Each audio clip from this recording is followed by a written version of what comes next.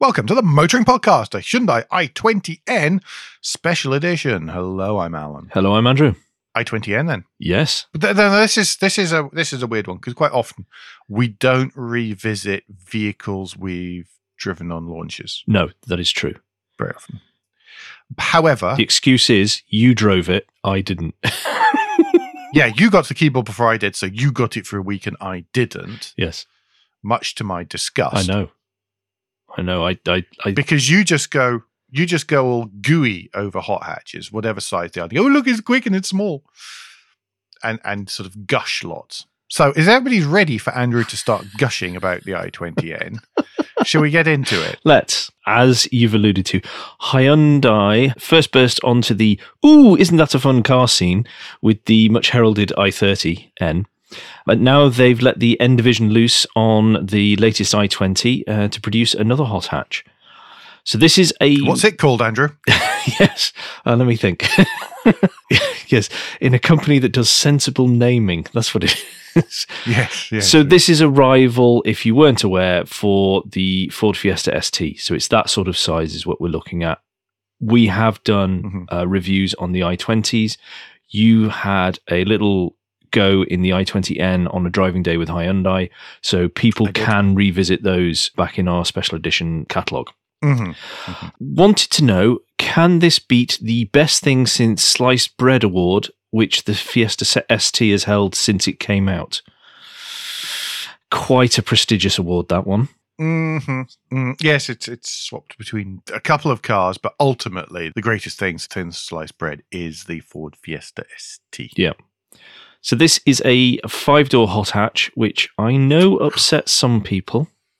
I've never understood that, but 2 doors too many. Why? What does it matter? Lack of torsional rigidity, mate. That makes all the difference to those of us who are tread shuffle aficionados. In a i20 sized vehicle. Okay. It's going to make all the difference. Lack of torsional. And you know the worst thing, Andrew? What's that?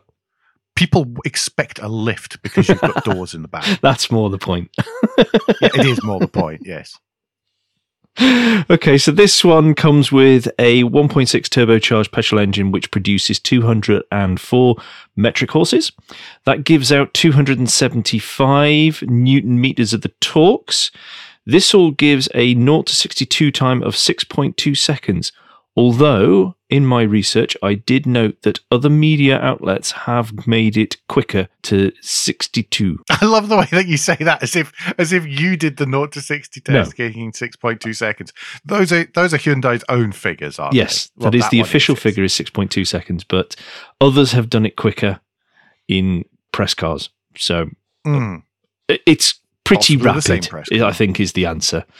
There is a top speed of 143 miles an hour. You will be completely unsurprised to know I didn't go anywhere near that. Can you remember if that's artificially limited or not? I imagine it is. None of the information I read mentioned that it was limited to that.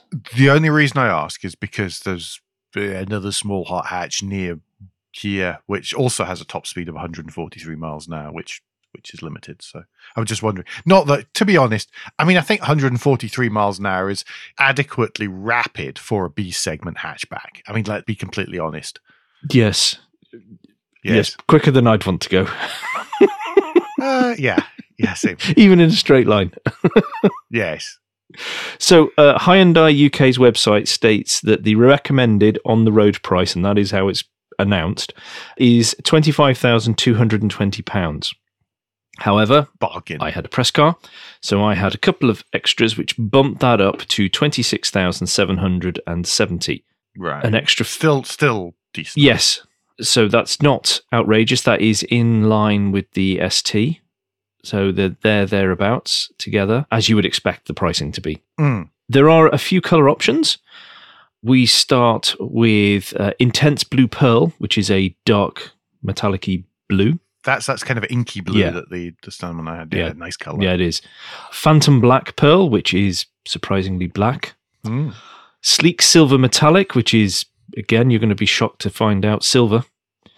Dragon Red Pearl, which is sort of deepish red, which is quite nice. Yeah.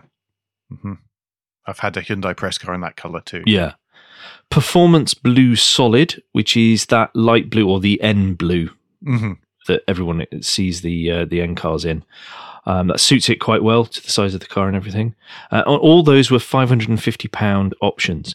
There is Polar White Solid, and that's £300, or you can have Elemental Brass Metallic, which is sort of a metallic-y, beige-ish, sandy colour. It looks decent on the website. I've not seen one or pictures of one on the road, but considering that is the non-colour taxed colour, that's quite an interesting colour, to be fair, and metallic. I imagine the press car was Performance Blue. Yes, the one I had was Performance Blue. If you want a black roof, like the one I had, then that is an additional £500 on top of whatever you've paid for the paint, which seems quite a lot for a roof. Yes, it is. I feel that's a little bit excessive, Hyundai. If you can pop down to your local vinyling place and get them to put black vinyl on your roof for significantly less money than that, if you are that bothered. Yeah. With the interior, there is only one option. You get what you are given, which is sort of black on black on black. With blue bits. The only other option, apart from the colours, are the Bose stereo, which comes in at £500. That's not bad, actually. No. I'd probably spec that. Yeah. Sorry, I'd have that, the Dragon Red Pearl, I think, and no black roof. I want to see the Elemental Brass, actually, because in the pictures, the red accents looked quite nice as a contrast.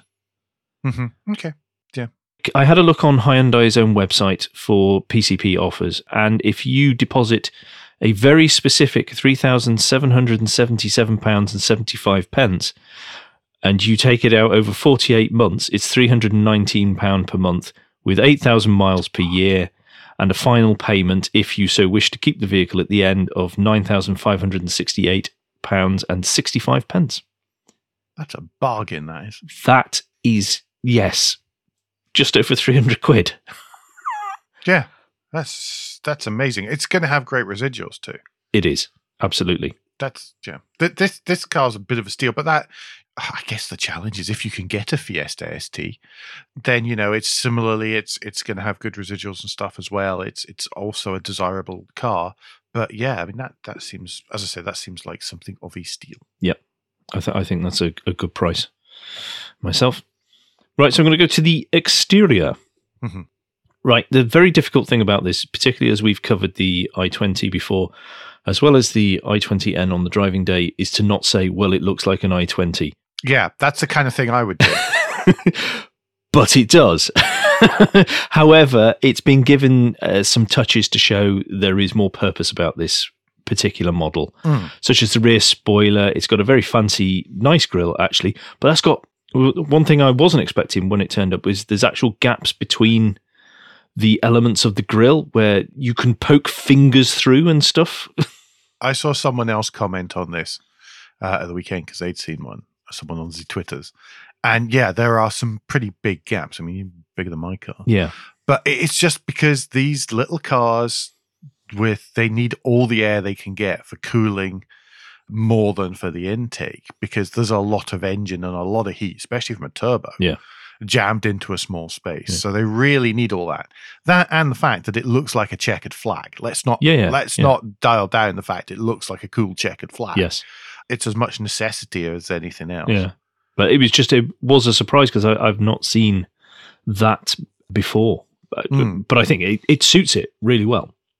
To denote the N-ness, there's a red stripe at the bottom of the front spoiler, which then goes along the sides and to the rear where it's underneath the bumper. I was going to say rear splitter, but I'm not. No, it's not really a rear splitter. Splitter-esque.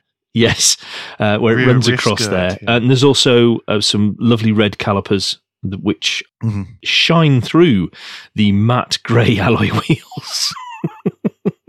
No matter the weather or the conditions of the road, as I found out. Oh, right. Okay, fair enough. Yes. Not the best time of year to be having one. Yeah. But the overall ethos, I think, which is mirrored in the i30N, is that it's not screaming, hot hatch! It's more for the people that know. I always feel that if I see an i30N and recognise it, I feel like I'm one of the ones to know because most of the people on this street won't have a clue what that is. Mm-hmm. Yeah, agreed. Yeah. I've not really seen any i20Ns about yet. No, we don't have any near us. We've got a couple of i30s, but no i20s yet, which I am surprised at. Yeah, I'm sure it's only a matter of time here. Yeah. Anyway, that was the outside. What about the inside? Okay, well, I'll go to the boot first. And the boot is quite a decent capacity considering the size of the car. Mm-hmm. It's a flat bottom, but you've got the ability to drop the floor, so you could have either a bit of an undercroft, or you just, for those things that just slightly, a couple of inches taller, you just drop the floor down. There's no curry hooks, but there is a slot on the rear of one side that you can drop like 4 pints of milk or something like that. Mm-hmm. Good sized boot, especially for the size of the car. Really useful. You can get a load of stuff in that. I think that one of the things that spread throughout my time with the car was how practical it is.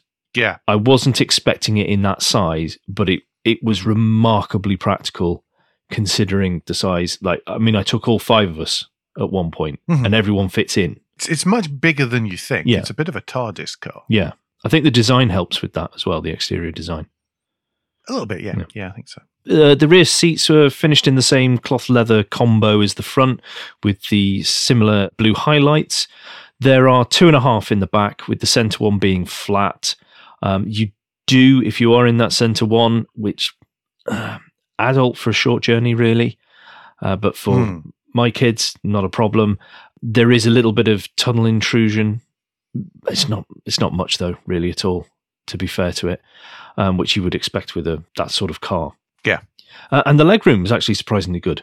Again, carrying on with this whole practicality theme, which is one of the stock in trays for a hot hatch, is that it's practical and usable day to day, isn't it? And yeah, absolutely. And this really does tick those boxes. But when you sit in the front, you've got the lovely sports seats with some cracking bolstering that wasn't too much, but you always felt that you were being held in place. So that was nice. I like that in a seat. I don't want to be sort of clamped in place, but I do want to know that there's something there so that when I go around a corner, my flabby body does not slide out of a seat. You want to be supported, essentially. Yes. Plenty of room up front, obviously, as you would expect. And there is the headrest is inbuilt into the seat. But don't worry, Alan, because it is slightly proud. So it does actually act as a support while you're driving along. There is none of this, it's only there for a racing helmet. It's not been designed like that. So don't worry. You'd almost think that I have opinions on some of these things. I'm making things up about you. As the driver, you get a lovely sized and weighted 3-spoke steering wheel. That's got quite a bit going on with it, though. The usual controls. Is almost at Ferrari levels. Not far off it. You get the usual controls you'd expect for cruise control, lane keeping assist, activating the voice control, making calls, going through the various menus you can scroll on your screens, going to the multimedia stuff, all that sort of stuff. But added to that, on top of that, and this isn't on top, you've got a big red button, which as you glance in the car, you think, oh, that's the starter button. No, that's the rev matching button. So that was pressed and that was kept on because I'm a child. Oh, I'm the same. Yes. And it made me feel ace every time. Doesn't poppy bang too much, though, does it? That doesn't change the poppy bang. Only when you're changing down. Okay, yes. There is poppy bangs when you do that. The technical terms I know we're using here, so yeah. Pop bang map. Yeah.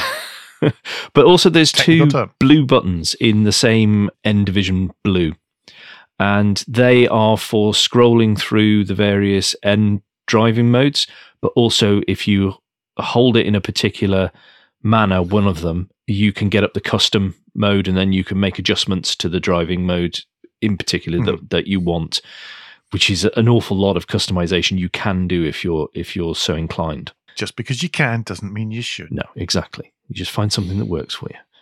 So behind the wheel is a 10 and a bit inch TFT screen with the dials for revs and speed on it. There's also in the middle going to be the expected information panels. So there's going to be the trip computer, the nav, the speed. G-meter! That's actually on the other touchscreen. Oh, I thought it was oh, sorry. Yeah. So, yeah, well, that's more sensible. Yes. As far as G-meters are sensible. But that all changes color as well. If you change the drive/N mode that you're in, it goes through the various different colors, with purple as the custom one. That marks it out. And when you change one of the modes, does it not all become fully digital like a race car one, as opposed to even trying to present dial-E? Yes, there are. Yeah, when you get to Sport, it goes red, but then when you go to Sport Plus, it does changey. Yeah, it does the full on. Yeah, full on looks like a race car. And when you change those modes, there is a sort of change in the screen. So there is like you can. There's a change animation. Yes, there is quite a theatre moment every time you change a thing. I quite like it. On one hand, I go, that is cheesy and unnecessary. And on the other hand, I go, quite like that. Yes. Again, keeping this theme that I've got of like, I'm a 6-year-old, it turns out. Yeah. Well, that's one of the reasons for buying cars like that. Well, yeah, exactly. It's adding to the fun of it, I think. If it was a normal family saloon, then you'd be going, oh, this is a bit much. I don't need this every time. But that's not what it's about. So it's appropriate for the type of car. So moving further on into the central binnacle is quite a large touchscreen which has the latest Hyundai infotainment software and apps on it. So yes, you can listen to a street-side cafe whilst you're rev matching coming up to the lights near the local supermarket, if you so wish. I think that's more for the cool down stage. Whenever you think, I'm in town, I need to chill. Keep driving like a moron. I do feel there's probably a bit too much sort of options of menus to go through on the current generation of software, particularly for the i20N, because really you're there for the driving, not for the prodding screens. I mean, things that you would expect to work, like the sat nav, did exactly what you wanted it to do, how you expected it to present the information and get you to the places. So, things work on it. It's not that. I just think it's overly fussy and a bit too much of it. Well, yes. Once you're at being able to listen to the street scenes or the rainforest, you do start to think, gosh, there's maybe a bit much in here. Yeah. So below the touchscreen are a couple of air vents plus the central locking button, as well as the hazard warning light. Underneath that are the heating controls, and they've got buttons and a dial, so it's not hidden 3 or 4 presses within a touchscreen menu, so that is very good. Please keep that going. Nor is it a touch haptic there. Yeah, it's not fake buttons. Thing. It's real, not fake buttons. Real buttons. Below that are a couple of USB ports for charging and also to plug into the Android Auto / Apple CarPlay. Plus, there's a 12-volt charging port too. Running into the transmission tunnel now, and behind a little cubby hole where you'd probably drop your phone whilst it's plugged in, is the manual gearbox. It's got a round gear knob on the top, and the weight of the gear change is excellent. It's just round as in spherical, isn't it? It's like I always think it's like an early Volkswagen Golf one. It's very much along those lines. Just isn't dimpled across the top type thing. No, but it's like a golf ball. Yeah, it is very much along those lines.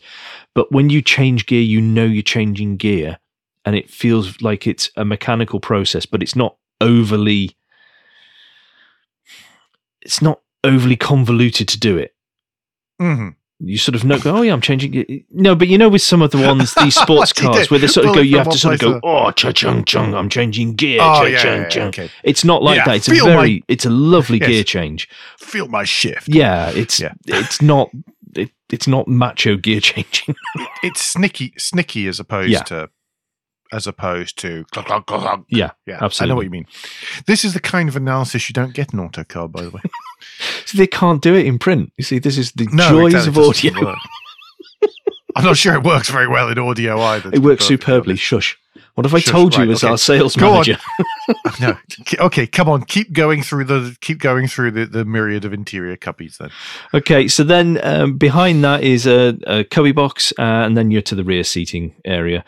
Now, the color scheme, as I mentioned before, is black on black with a bit more black and touches of black. However, with the changes of material and everything, it never felt oppressive in there. Not in the back either. I asked passengers how it was back there, and even though there is the privacy glass and stuff like that, it never felt sort of Black Hole of Calcutta or anything like that. Even though there isn't much options to look at, it's been done quite well. Although I would have liked a bit more colour in there. I know. Just something across the dash. If you go for the N line, then you get red instead of the pale blue accent touches, which are kind of fun as well. Yeah. But if you're at the lower specs, then you don't really get any of those flourishes. But again, does it still had all the kind of strakes on the dashboard and lots of texturing on the doors and stuff, and all the things I talked about with the standard one. Yeah. All those nice things are carried across into the N, aren't they? Absolutely. Yeah.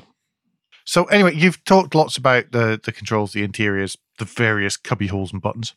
Come on then. It's all about the drive. You've said that yourself already.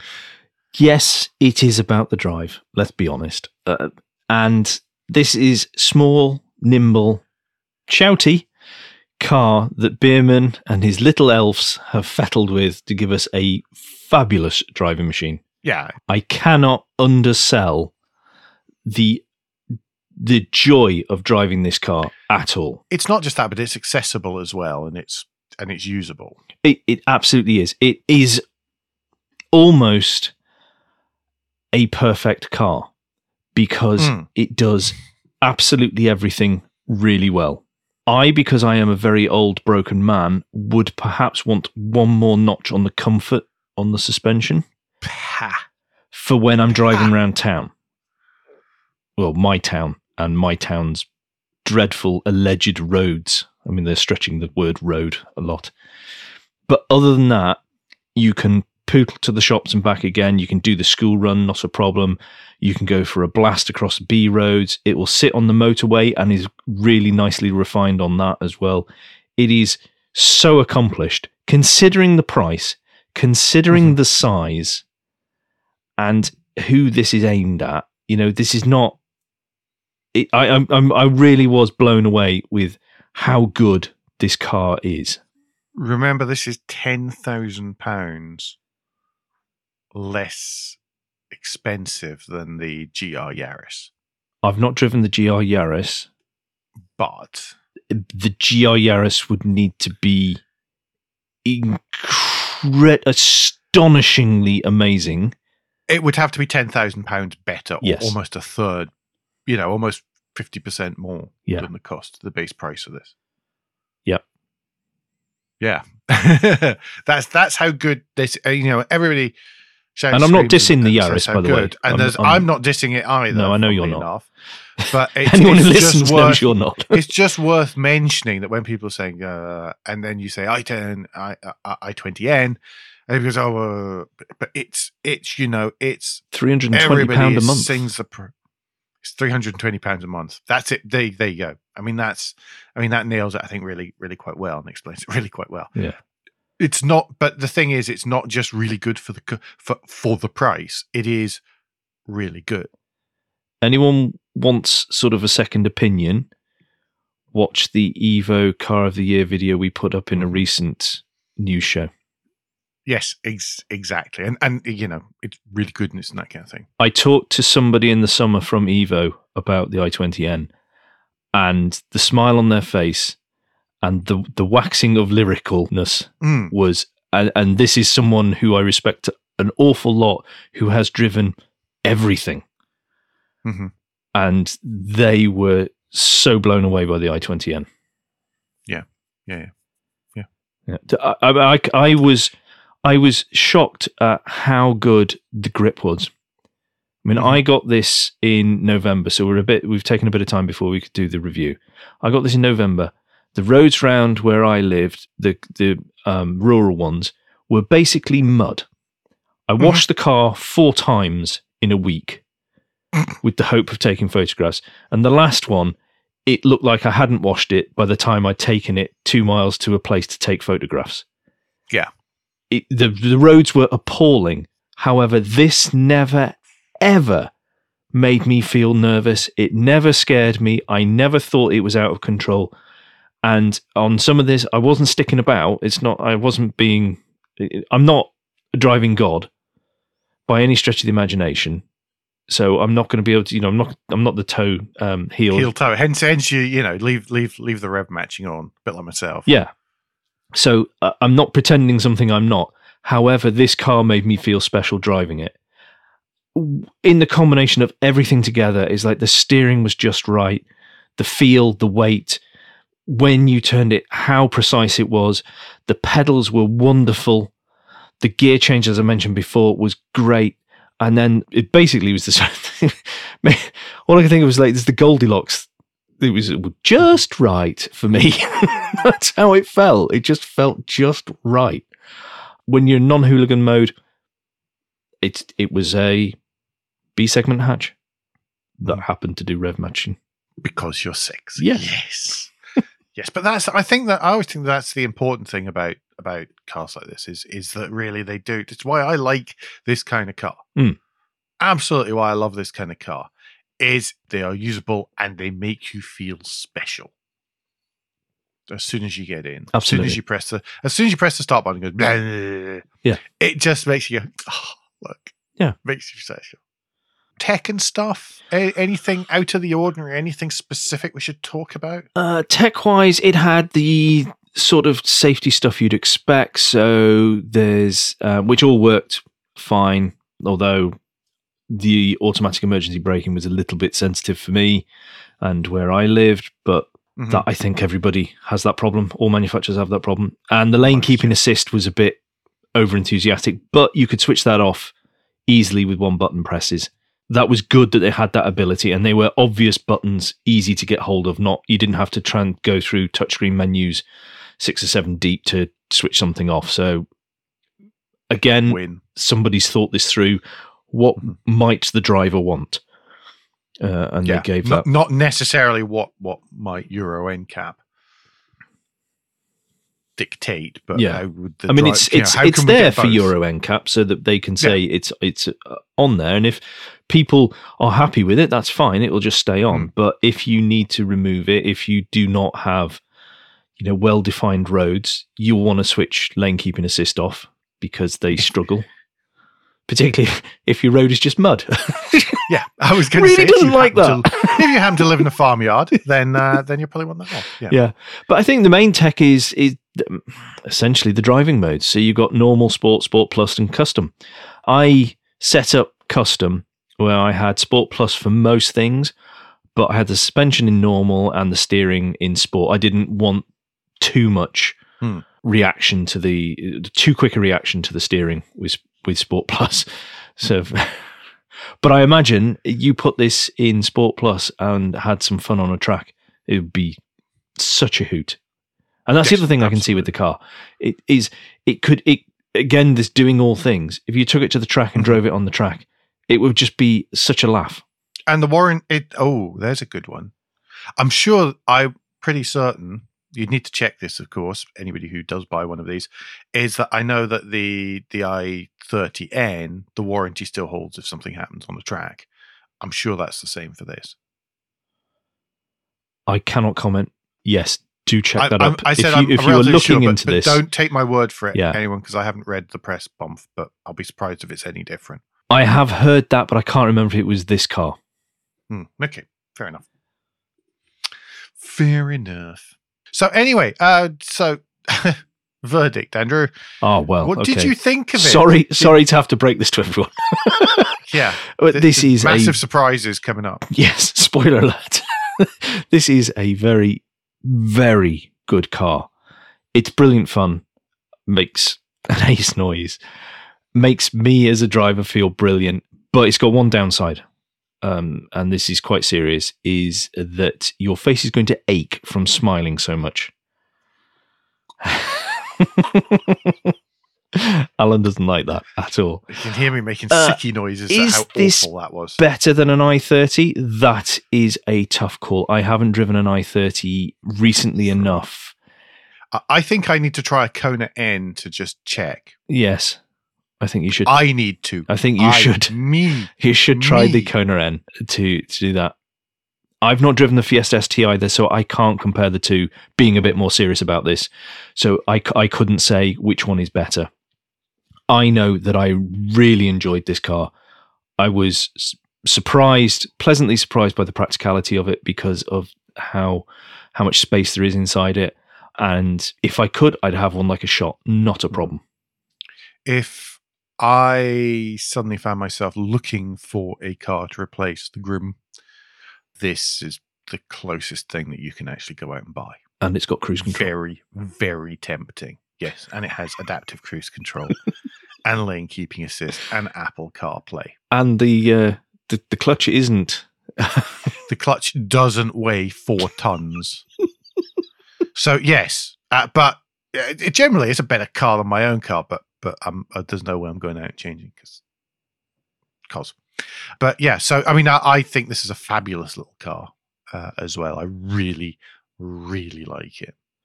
I'm glad you like it too. That is why I was sad to hear that Biermann's retiring.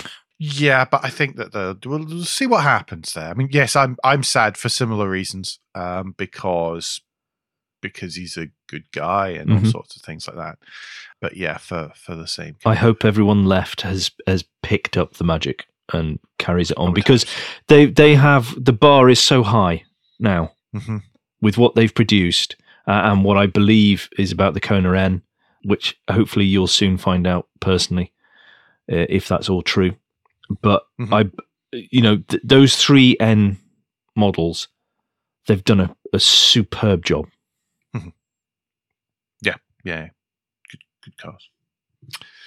On which happy, positive, exciting, slightly grinny, and possibly rev match note, don't forget, everyone, that between now and next time, you give us any feedback and share your thoughts with the show at Motoring Podcast on Twitter and Instagram, on Facebook, and on the contact page of motoringpodcast.com, the hub of all our activities.